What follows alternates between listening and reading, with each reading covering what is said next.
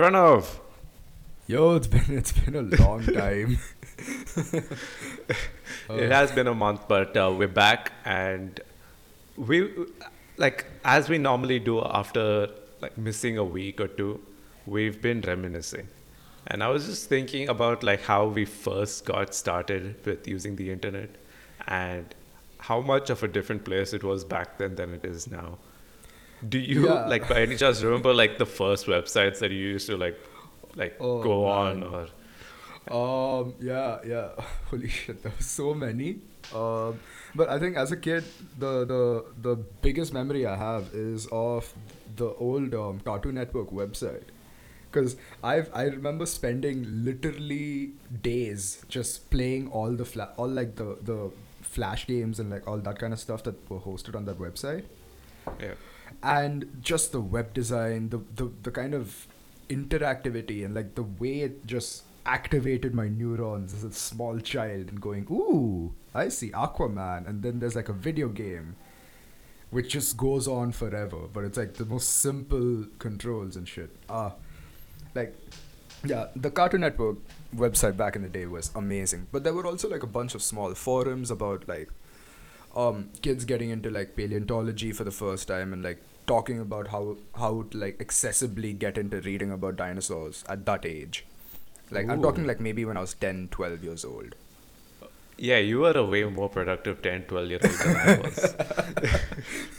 But yeah, I Yeah, no, mean, for sure, I remember those Flash game websites. They were iconic, yeah. like to say the least. But also, like, I think like one thing that really stands out from at least now is like how like it truly felt free. Like you weren't really bombarded with different like spammy advertisements as much as you see now. Like I never had to it's like worry about the cookies and their function, nothing like that. I don't have to worry about the analytics, nothing. Like there was never like a pop-up for me to click accept or decline all, nothing. yeah, Because and it was just taken so much fundamentally more seriously, like the privacy element at least. actually, maybe this is something I should have looked up, but I don't even think cookies were really a thing. It might not have been at some point. Like I Yeah, can't yeah, remember how yeah. far back they actually go, but like I don't think a lot of websites even bothered using them at least. Yeah. I mean, it's just the internet, I feel like has changed so much alongside our growth. Like I remember, I mean, like not even talking about like the boomer old days of 2006 or whatever, when I was like 10. I'm talking maybe 2014 and 15 when I just left, well, I just finished high school and I was getting into VIT.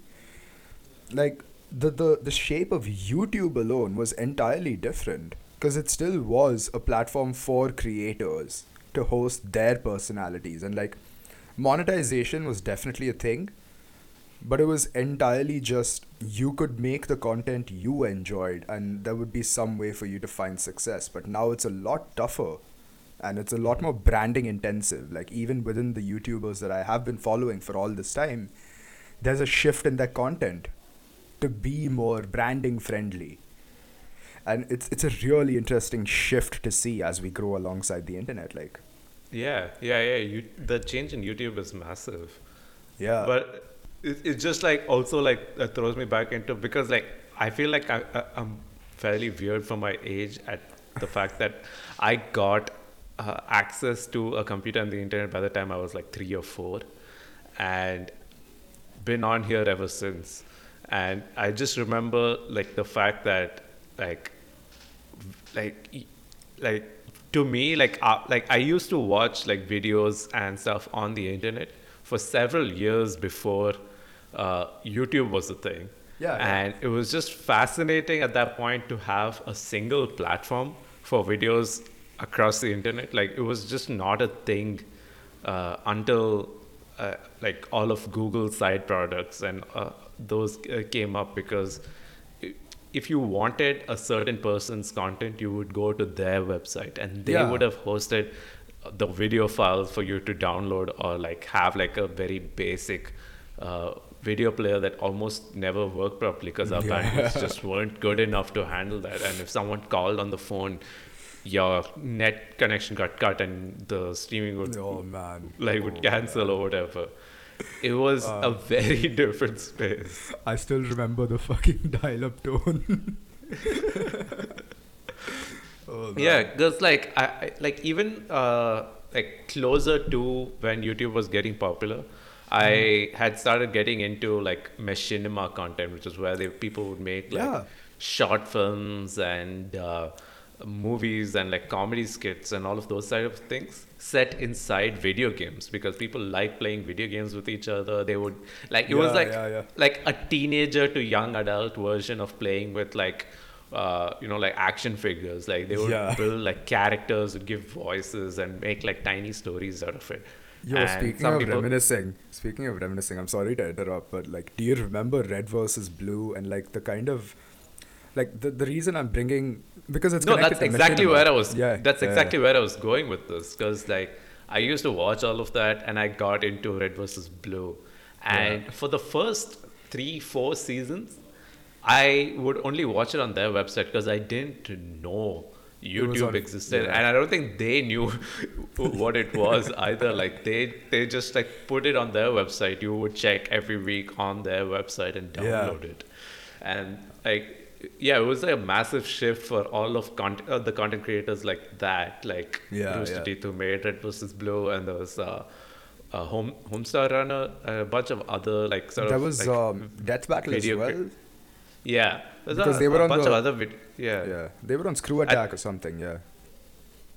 Yeah, I don't know about That's- Death Battle. I know that they were like taken over by this group, but Yeah. So there's a bunch of video creators that used to put stuff on their website. It's just like it brought Yeah. me back to that. But the reason I was bringing up Red versus Blue is also like the shift in content as well, because it went from just like playing around in like a Right. Halo sandbox and creating funny scenarios. Yeah, to, yeah. I like- remember like for the first few seasons, it really looked like it was just like video captures from Halo because like you could see like the UI and you could see like them pointing the gun, like the aiming reticle and stuff like that. Like it was so obviously shot in the game, Yeah. and it just gave like that organic feel to it. Like the recordings and stuff were obviously not professional. The script Yeah, yeah, writing yeah. was not professional. But then like towards like a few seasons in, they had like Hollywood level like CGI Animators and and- animators and like all sort of mocap stuff happening, And they got it looked like professional voice actors. They had an integrated narrative, everything. And I think there was this huge quantum shift in how content itself was produced when we shifted from websites and everything hosting this kind of content to a centralized database, for lack of a better word, that holds all this content, like repositories it for YouTube per use. yeah. And I mean, and content wise as well, I think another creator who kind of like grew up as the internet was transitioning from this website thing to the way it is right now is my man Filthy Frank, because I don't think I can talk about the internet without bringing him up in a certain way, because you could see like as his content grew alongside his viewer base and the way YouTube was gaining more traction, like it went from pure shock value to a comment to like a certain kind of commentary on the state of affairs. And it was really interesting to see how there was this big shift in his content and in how YouTube itself was reacting to the fact that there was content like this being put out on its platform. Yeah. Like, I mean, huge can of worms to get into. Not can of worms, I guess, but like a huge pile of, huge amount of discussion that can get in there. But yeah, Yeah, I think the other also fascinating thing to like discuss, like I don't want to get too deep into that. We've talked about Yeah, it yeah. before as well, but like is the change in the type of like entertainment or like content, so, to use that word, people were looking for on the internet. Yeah. So prior to these massive video platforms or like say Newgrounds for Flash games and Flash animations, or like much later, like the social media platforms with like Facebook, Twitter, blah blah, Yeah. to have like text posts and with like a small set of images or videos, and like that created like a very specific kind of content at each of these platforms that people would start looking for. But before that, there was no such restriction. It was just whatever HTML and web development can do were your only Yeah. boundaries, because each person who wanted to create something would just build their own website. They Yeah. might use a certain set of tools that had their own feature restrictions, but you're building your own website. And you could do like videos and animations and put that out on your website if you wanted to. Or you could do like really detailed write ups about politics or religion, Yeah. again, if that's your thing. Or you could just have a very fun like tribute fan website to your favorite band with a bunch Yeah. of pictures that you like. And like it's not meant to be taken too seriously with websites like that. It's just really for the fun of it. And you're not really like fighting to be picked up by an algorithm that would then recommend your website to a bunch of people. It's like I don't feel like the purpose of most people who weren't really doing it as a profession was really to get as many eyes on their website or whatever they were putting out. It was more of like the satisfaction of being creative, doing something that make like that you enjoy, and then just like having it out there, sharing it with your like set of 5 friends and just having a laugh together. Yeah, yeah. I mean, it's expression, isn't it? It's like I don't know, sending someone an interesting thought piece you wrote about, like a book you read or whatever. It's like sending a long text to someone about, oh hey, I listened to that album you recommended, and oh blah blah blah, I thought this about the vocals and this about the guitar playing and so on and so forth. Yeah. It's very much expressionistic, and I think in I mean, on social media there is some level of expression you can do, but it's a lot more standardized.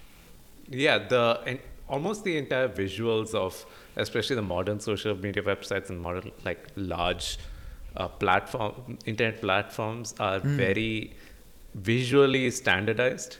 Like if it's a tweet, it's fitting into that one very specific like text Yeah. box. Uh, every tweet more or less looks exactly the same. Yeah. If you were to just go back like a couple platforms before to MySpace, we Yeah, still every had the ability to completely customize our homepage, add a bunch of like random widgets and like the music you're listening to, or like some sort of like things that you write about yourself. And yeah. uh, Yeah. I remember I was going to bring up MySpace actually as like probably the first social network that also retained a lot of the blogging and website aesthetics, you know? Like yeah. you could make it really reflect you while at the same time having like connections and messaging and all of that stuff that social media enables. That social networks also enable, yeah. Yeah, I just want bright star backgrounds with like bright pink and blue and purple text boxes with like marquee like Yeah. flashing like text like flying around all over the screen. And like I want the text itself, like if like someone reading it wants to click on it, like lead to some other page that I've written. Like I Yeah. don't want to have to restrict it to the exact way that say Twitter wants me to format links. Like Yeah. there needs to be a bit more freedom than that. And I think like it's not that it's not possible to build platforms like that. It's just that we haven't. And by keeping things standardized, it makes it a lot easier for these recommendation algorithms and stuff to be built to then figure out who would most likely want to see which kind of content and to feed certain types of uh, messages and tweets and posts to those users. Like that's Yeah. kind of, I mean, it's a kind of social psychology in and of itself because the reason there's this very samey kind of design element to a lot of social media platforms. Like you said, every Twitter user's page will probably look the same. It's just that the content of the tweets that'll be different. Or like the profile picture or the banner they use, stuff like that. But for the most part, it does look entirely the same. And I think a lot of it has to do with the fact that or like these companies find it a lot easier to just market their product beyond just the algorithmic recommended kind of thing. It's easy to like get people homogenized once you have a product that's good enough. And Oof, it just it that keeps sounds fe- awfully scary. yeah, it keeps feeding into itself. So I mean, I think this is probably a great time to get into um, a bit of a topic that I've been reading up on, and it ties well into this entire idea of like the design elements of web pages and so on, which is that Google is currently responsible for this huge revolution in the uses of the internet right now. And I think for all the criticisms and all the bad that comes with it, I think there is a lot of good as well. It's always two sides of the coin. But Google is the company that kind of pioneered this idea of like taking data exhaust from the usage of all these websites and just feeding it back into a learning algorithm that then like Yeah. just starts getting better and better and better. That was the start of it in something like 2007 or 2008, if I remember right. So these are all like bits of knowledge I have got from the book I'm reading right now, which is The Age of Surveillance Capitalism by Shoshana Zuboff. I might have brought this up earlier in a different episode, I'm not sure. But so the point is, after Google's innovation, there's been this revolution in the logic of capitalism as a mode of economics itself, because it's had to change because of just the sheer impact of Google's innovation of data exhaust and like reusing it. And that mode of capitalism is called surveillance capitalism, where the entire point is it takes it takes away this kind of expressionistic, individualistic thing of Web 1.0 and moves it into this more standardized version that we see today. A huge distillation and like reduction of the main thesis of the book, but yeah. Yeah, I still don't entirely get like what's the change in capitalism. Is it the fact that we are monetizing the Yeah. person as the sort of like So so entity? in so I think an easy way to make the analogy is, so we had the industrial revolution and like industrial capitalism for a long time, which is basically we are monetizing a person's labor, and by turning labor into a commodity, we that's like the entire thesis of alienation from society and like the Marxist stuff, right? So we commodify a person's working hours, and thus we commodify their labor, and commodifying one's labor alienates one from the basic human nature thing of like working within a society and like fulfilling your role and so on and so forth. So that was industrial capitalism to a certain extent. What surveillance capitalism does is it commodifies us, but not to give us products. It's just to sell our behavior and our future learned behavior and everything that the algorithm itself can learn. It's to sell that to big corporations later down the line that need it for their marketing purposes. So we are not just the product. We're not even the consumers. We're just the source of data. So that's Right. that's one way of like understanding it. Yeah. Right. It was just taking me a few seconds to process that, but Yeah, yeah, it's a bit no, scary, isn't it? It makes sense, and it also ties in to something that I've heard before. I guess with the reasonably, like I think it was pretty massive. The Social Dilemma on Netflix. It was a documentary that got into topics like this.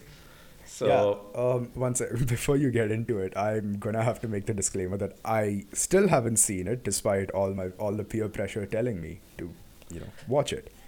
yeah, I mean it is a documentary, and it's something that's very related to what we're talking about. So Yeah. it's not really something to spoil.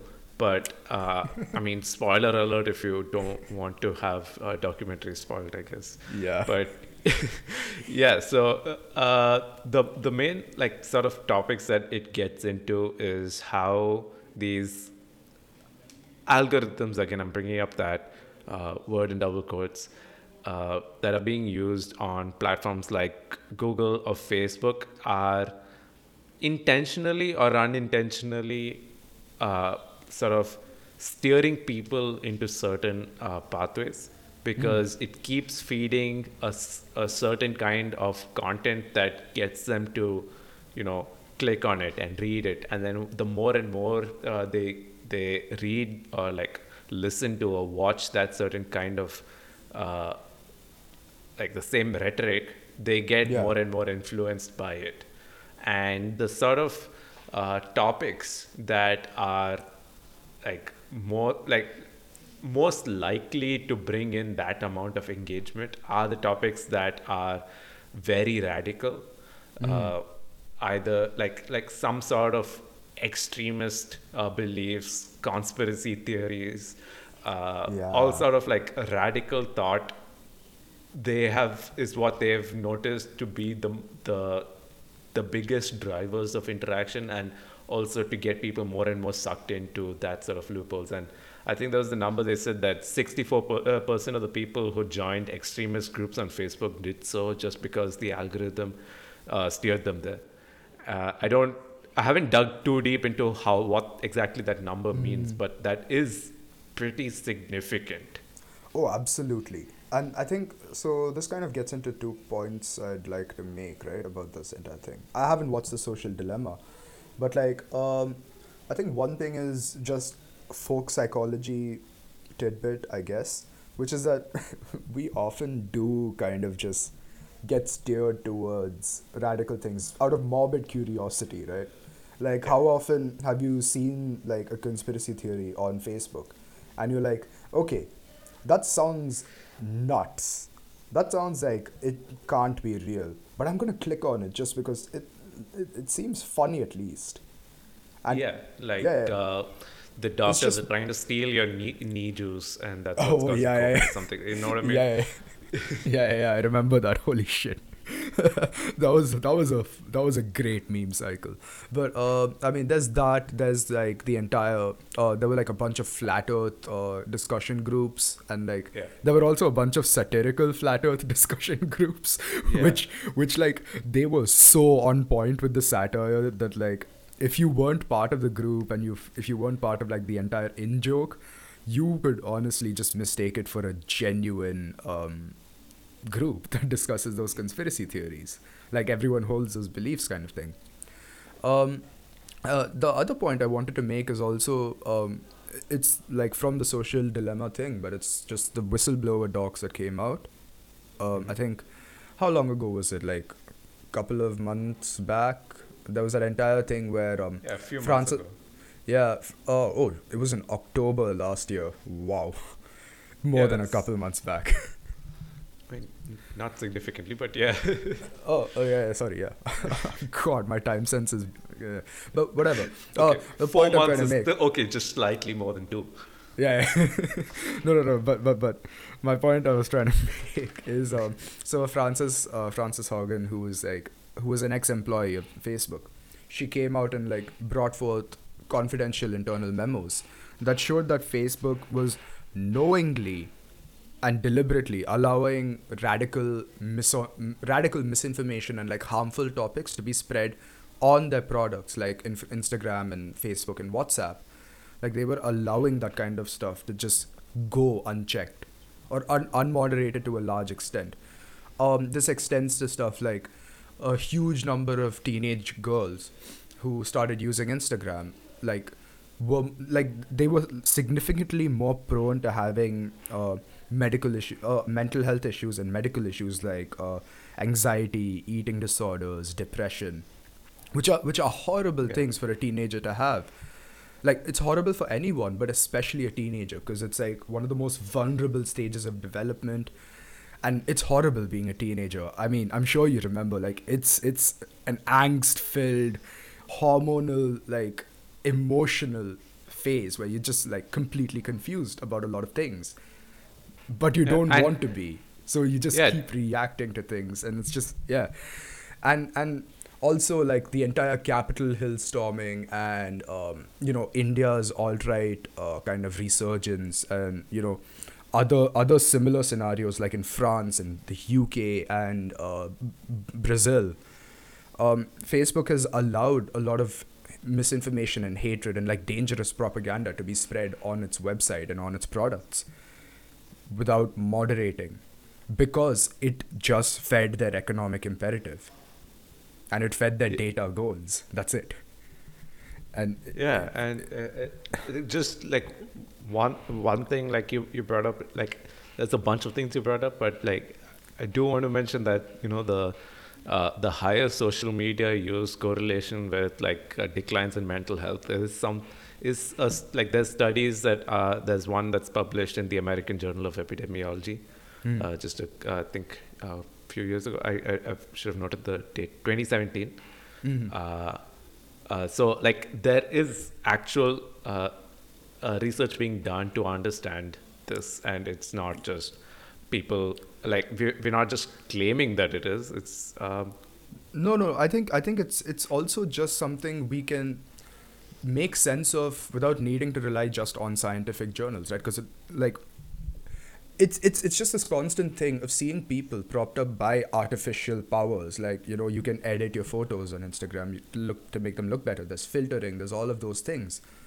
You can just take a photo of you standing next to a Lamborghini and pretend to have it even though you don't actually own it, or you can rent it for like a couple of hours.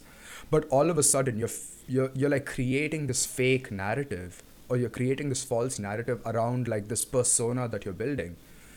And the fact that a lot of teenagers especially are like, you kind of find it difficult to tell fact from fiction at that age because you're so confused about so many things. You're a lot more susceptible to just like keep feeding into these things that belittle you, that like tear your ego a little. And it's horrible. It really is like a really, really terrible thing that happens at times. And again, I'm not saying this is all cases. Like, for the most part, it's a strong correlation, but it's not causative in any way. But the fact that the correlation itself exists is pretty bad. yeah, it's Yeah. So like so coming back. the reason I brought up the journal thing, okay, is Yeah. because we are talking about misinformation. We are talking about like, Okay. Yeah. Fair enough. things, and I just wanted to like make sure that something is factually Yeah. or like at Facts least and logic. scientifically backed. That I don't want to get into the same place of Yeah, trying yeah. to. Okay. Fair enough. But yeah, it's I forgot where we were before this. Oh yeah, we were talking surveillance capitalism and Yeah, Web I 3.0, think right? Yeah. I think it's safe to say that it is a pretty massive concern on a lot of our minds. Oh yeah. How these changes in the way that we use the internet are affecting affecting how we behave, like bigger societal sort of changes that are clearly like being caused as a result of our interactions with these platforms.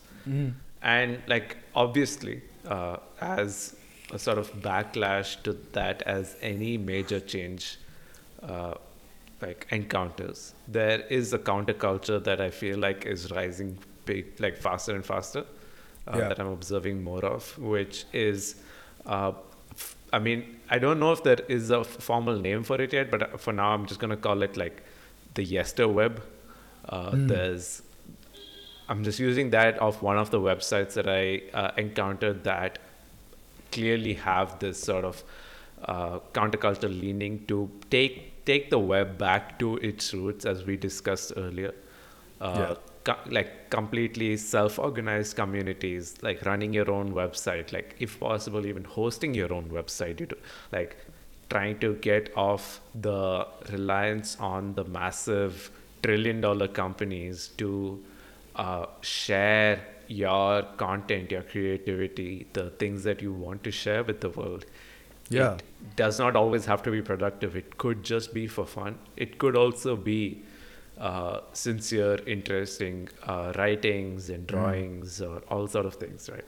So Yeah. that's a pretty massive movement that I'm seeing to get out of this surveillance capitalism, uh, Paradigm, yeah. yeah, paradigm, this ecosystem of it.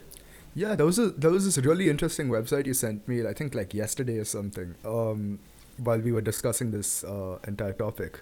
You sent me this really cool website, which was like this haunted house entirely built on a website, and like you click on the picture and like it takes you into various rooms.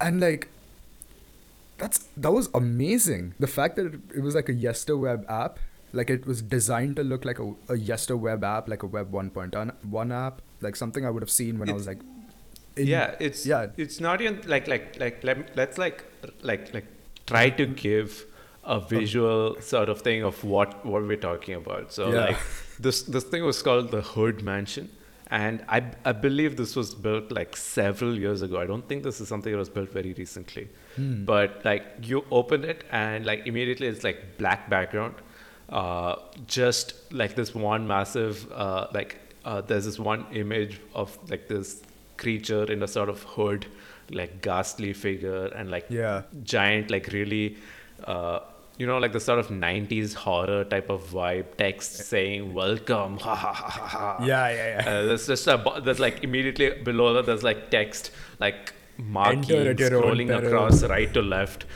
enter at your own peril, and then there's a bunch of like just like giant chunks of like text in like bright red and like these images. And you can, so like the images on this on the site, you can click and interact with them in like various different ways. So the thing is, normally when you see a link or an image on the internet, like either the entire image can be clicked, which might lead you to a different web page, which most likely has more information about that image or something related to it. But the fact that you can like hyperlink images or even sections of an image is what is like completely being abused in this website. Yeah. So they have an image of, say, a giant mansion, and they might have like, there's windows and doors and all sort of things, and depending on where in that image you click, the website leads you to a different page which has like description of what you're seeing, things you can interact with. You're looking to find like as many keys as possible, which I assume I haven't gotten far enough into this. I tried digging around for 15 minutes and I was just looking for keys. It's absolutely there's probably hundreds and hundreds of pages and rooms in this thing. It's mesmerizing. It's so good. And there's like music playing on each page that you go to, like like those like kind of trashy MIDI sounds of like popular music. Yeah, it blew my mind when I opened it on my phone, and immediately like the Pulp Fiction like the Pulp Fiction riff, like the MIDI file to that downloaded, and it just started playing on my Spotify for some reason, and I'm like, wow. I was absolutely mind blown because it's so cool. Yeah. So like for anyone who's the closest similar thing to this are those like text-based RPGs that also have been pretty common over the years. But I mean, like you can also say it's kind of like a point-and-click game, like very similar to fairly popular ones like what was it? Treasure Island and not Treasure Island, Monkeys something. I have no idea, but like whatever. I think point-and-click games, there's quite a few. Like Disco Elysium is one really notable one. I mean, that was a very different like budget, but so similar thing. I think the final point is that there's websites like this. This one I can't say for sure like when it was built. I still think this was built like 20 years ago, but there's people who are coming back to this aesthetic. Like it's just very simple text that you might as well make it on notepad.exe. Like you don't need fancy web development skills. It's like word art, bro. It's like that's what it reminds me of. Word art. It's really that early like at least when we had like computer class in school, like they would give us a computer, you'd have Word, MS Paint, and possibly like a few like free downloaded MP3s on the computer, and you just like put them together on like Windows Movie Maker or something, and like try to get some Yeah, exciting something. montages like together, like it's Yeah, yeah, just yeah.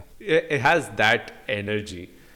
And Yeah, there's a yeah. bunch of people who like linking back to that yesterweb Mm-hmm. are coming back to this, so building their own websites the on this platform called NeoCities, which is like uh, so there used to be a really popular platform called GeoCities. At one point, it was like, I think it was the top 3 websites visited on the Yeah. internet, which allowed users to host their own websites like this.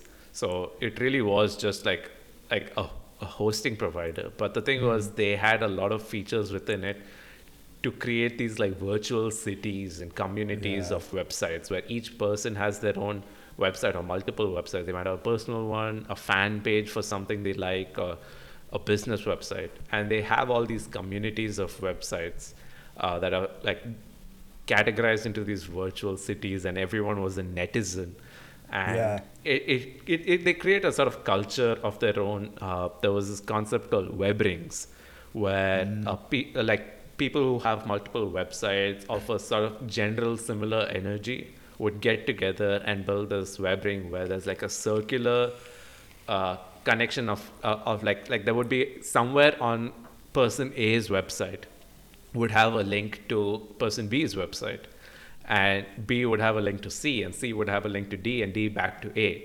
And Yeah. so like their 4 websites are now like linked all the way across. So like this was the recommendation algorithm of the past. You see one person's website you like, and then you just like hop over through these web rings over to uh, other websites that they are essentially recommending to you. If you like ours, you probably like this other person's as well.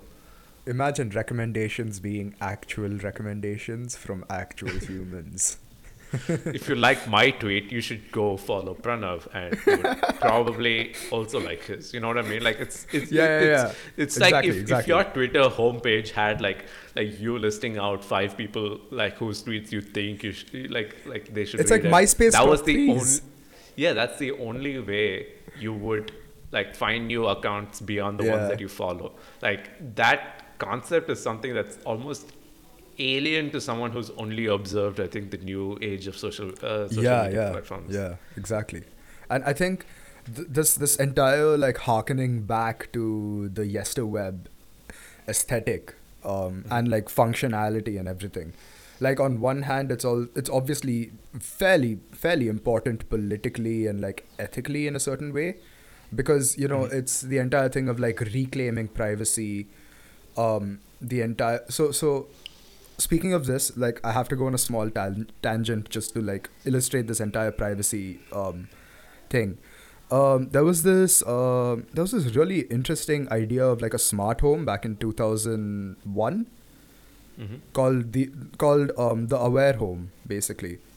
So we have smart homes now, which are like you can control the thermostat, you can control like the lights and everything from your like phone through a singular application. I think like Google Home allows you to do some of that. Like there are entirely Google setup homes, and so on. But the idea back in 2001 was that you have wearable tech, and you have like a house equipped with sensors and everything that kind of monitor you and your behavior. But it's an entirely closed loop. Like all the data is only yours, only for you. It's not fed into any algorithms. It's not fed into a bigger system or anything. It is solely for your home to adjust to your needs and nothing more. That's it. So the entire focus was that since it's going to be collecting really sensitive data about you, like like all your habits, your patterns, your waking, your eating, your Yeah. sleeping, because it's collecting such sensitive data, it has to stay with you as the user and the customer. So the company just took no ownership of the data and said, no, you own your data, it's yours. Whereas now, smart homes, they like regularly connect with Google servers and just upload all the raw data that they collect about your habits, about everything. And it's fed back into Google's learning algorithms. Your privacy is no longer yours. So that was like that's like my point about the ethical considerations and so on. But if you look at like mainstream culture, there's also like this entire aesthetic resurgence. Like I think you had vaporwave, uh, and like that entire list of artists. Like I think Blank Banshee was one of them. A huge number of artists just made it really big Hmm. in like 2011, 2012, harkening back to this yesteryear aesthetic. Yeah. And even now you have so many hip hop artists in the mainstream that kind of call back to older motifs that were used in like 90s and 80s and early 2000s music, but just Yeah. reinterpolate them into like a modern context. Yeah, um I think this is the modern version of, like, say, our parents' generation talking about, say, the 60s and 70s, whether yeah it yeah was in India, you might have, like, your Kishore Kumar and Amitabh yeah Bachchan exactly. stuff, or like if you're in the West, it might be the Beatles and Pink Floyd and that kind of like music aesthetic, and like the hippie movement, if you're slightly in between those two generations. Yeah. It's like the modern version of that is talking about Windows 95, because Yeah. like And oh that my that god, Windows 20 XP as 30 well. year time gap is, I think it's just human nature, like Yeah. when the 30-year-olds are the ones who are influencing what's popular, what they grew up with is what's going to be thrown back to as like the things that influenced them growing up. And but Yeah, the thing yeah. is, like, visually and like sort of like artistically, uh, being inspired by that is one thing, but I think that there's a lot of deeper political connections which, like, at least we really like, at least I really resonate with, that make this a very interesting topic, because it's not just the visual aesthetic, it's all this parts of trying to own your data again, trying to own, the freedom to how you want to build your own platform and the ability to build your own platform. Yeah, I yeah. think, yeah, At like a there's, deeper level, it's like the anti-commodification thing, right? Like you don't want yourself to be a commodity, and it's not even that you are the customer for the products that use you as a yeah, commodity. Like you're just like you're making use of the byproducts while the actual product is going to companies that will further exploit you by yeah. taking advantage of the fact that they have all your metrics. Yeah, like And the thing yeah, is, finally, the social media giants are still primarily advertising providers.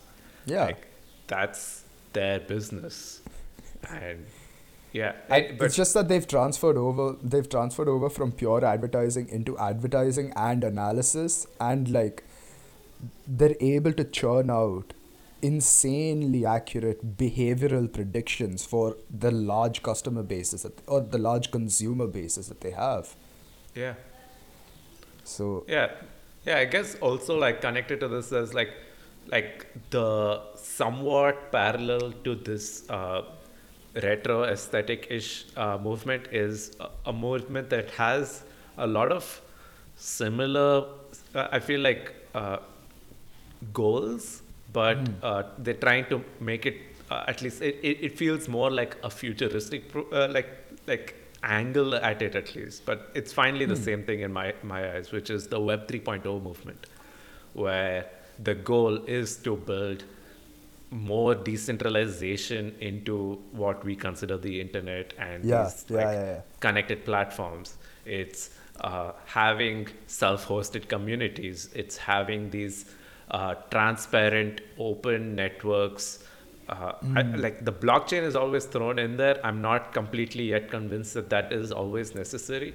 But again, Yeah. it's just as Web 3.0, the goals are to have it, have the like amount of capabilities and power that is currently available on the web that wasn't available 15, 20 years ago, with the sort of interactive material and the videos and the streaming and like all the people's access to content. And Yeah. also, obviously, there is a lot of capabilities that have been picked up with all these search algorithms and artificial intelligence that can be integrated in, uh, like, less predatory ways, and Yeah. just for general, convenience of use. Yeah, absolutely. Like, I think like again the decentralization argument. You're right about the blockchain thing. I don't particularly see it because the blockchain is a ledger that just shows that shows all the transactions or all the like activity between two nodes. But Yeah, it's a ledger. yeah, But that's not necessarily what decentralization in this context means, right? yeah. So, I mean, it you're right about it being kind of political, but not in the traditional sense, I guess. Yeah, it's It's not it's more like personal politic than like it's social politic, I guess. exactly like this is a very weird type of political leaning that I feel like has Yeah. not really been a thing for a while, which is it's not particularly against governments, it's more against companies and also themselves. You know what I mean? Yeah, it's against them big capitalist pigs, as they used to say. As he I, used to say. I'm not gonna be pejorative here. I don't want to use those terms, but like it was throwaway gag, right? But yeah, I Okay. mean, sorry. But yeah, the main thing I was saying was that it's like at least for the last 50 to 100 years when we've talked about political uh, movements, it's primarily against what we really think of as politics and the government. It's not necessarily been against how the economy is really structured, I feel like. I don't think Uh, it's even the economy argument here. it's not the economy as well. Yeah, you're right. It's like it's this like very specific niche that is not Yeah. directly at any of those traditional topics of interest when we're talking about politics. I think It's actually like no. So actually, the way I look at it is, it's this new tension in power. So the thing is, most counterculture movements have always been like focused around, okay, the power is centralized in these hands, and they don't allow us to do these certain things which should be well within our rights. And so, because the power is centralized and they are refusing to allow us to do these certain things, we fight against them. But right now, the power is centralized, but it's not that we can't do certain things. It's just that it's a lot more difficult, and we're also being exploited, like thoroughly, in these certain ways that we've discussed all this time. And so it is familiar in that sense. Like, we're fighting against the centralization of power and like the fact that we are turned into products and this and that, which has been a fairly common theme across like more left leaning kind of countercultures. But it's also this entire thing of how that ties in so deeply with not just autonomy but expression, and the fact that kind of personal individual expression itself is such a key point to this entire counterculture that we're talking about, the yesterweb and that kind of movement. Like, that is the tension I'm seeing, where it's like a much more human centric, or like, to use a bit of philosophy, a more phenomenologically centric Yeah. phenomenon. Yeah, it's like a lot more on like, this is how I experience the world, but I'm not able to express it in these ways, and like I don't have the freedom or the capacity to do these things, while I'm also being alienated from myself, and like I'm turned into a commodity, and I'm not even the consumer of my product, and blah blah blah. It's like all of those things put together creates this fairly new reinterpretation of familiar power dynamic talk. And it's so like brand new and unventured into, I guess. if I had to be a hype beast, the antisocial social network. Oh, oh my God. Dude, that's such a killer tagline too. Like, It is, don't you right? think so? I think that's the title of the podcast today. Yeah, the antisocial social network. Yeah. Oh no, just the antisocial network. The antisocial net. Oh yeah. Yeah. But yeah, now that we've come on to naming this episode, I think honestly, we've dropped a lot of truth bombs. I think we've thoroughly red pilled this entire audience. So guys, I hope you rip the tubes out of yourself and like get out the embryo sac that you live in. Wake up, see that the machines have taken over the world. Realize that the reptilians are amongst us. And I think that's where we should probably end today's podcast. uh, I'm sorry, I had to. Do you want to do the outro? I think I just did. So that's been Pranav I'm on his Arvind. Alex Jones rant. And yeah, Yeah, I'm Arvind. thanks for listening.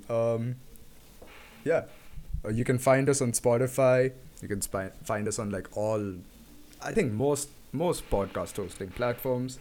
Follow us on our social media at Dumbdive on, it's Dumbdive on Twitter and at Dumbdive Podcast on Instagram. We need to get to 3 million followers on Twitter by the end of the year. By the end of this week. So kindly help us meet our quotas. Only 0.00003% of you follow us on any social media. Hit that like and subscribe. That's been our daily dose of satire. And anyway, yeah, thanks for listening. And yeah, have a great week, month. Yeah. Happy Year of the Tiger. Oh yeah, happy Year of the Tiger.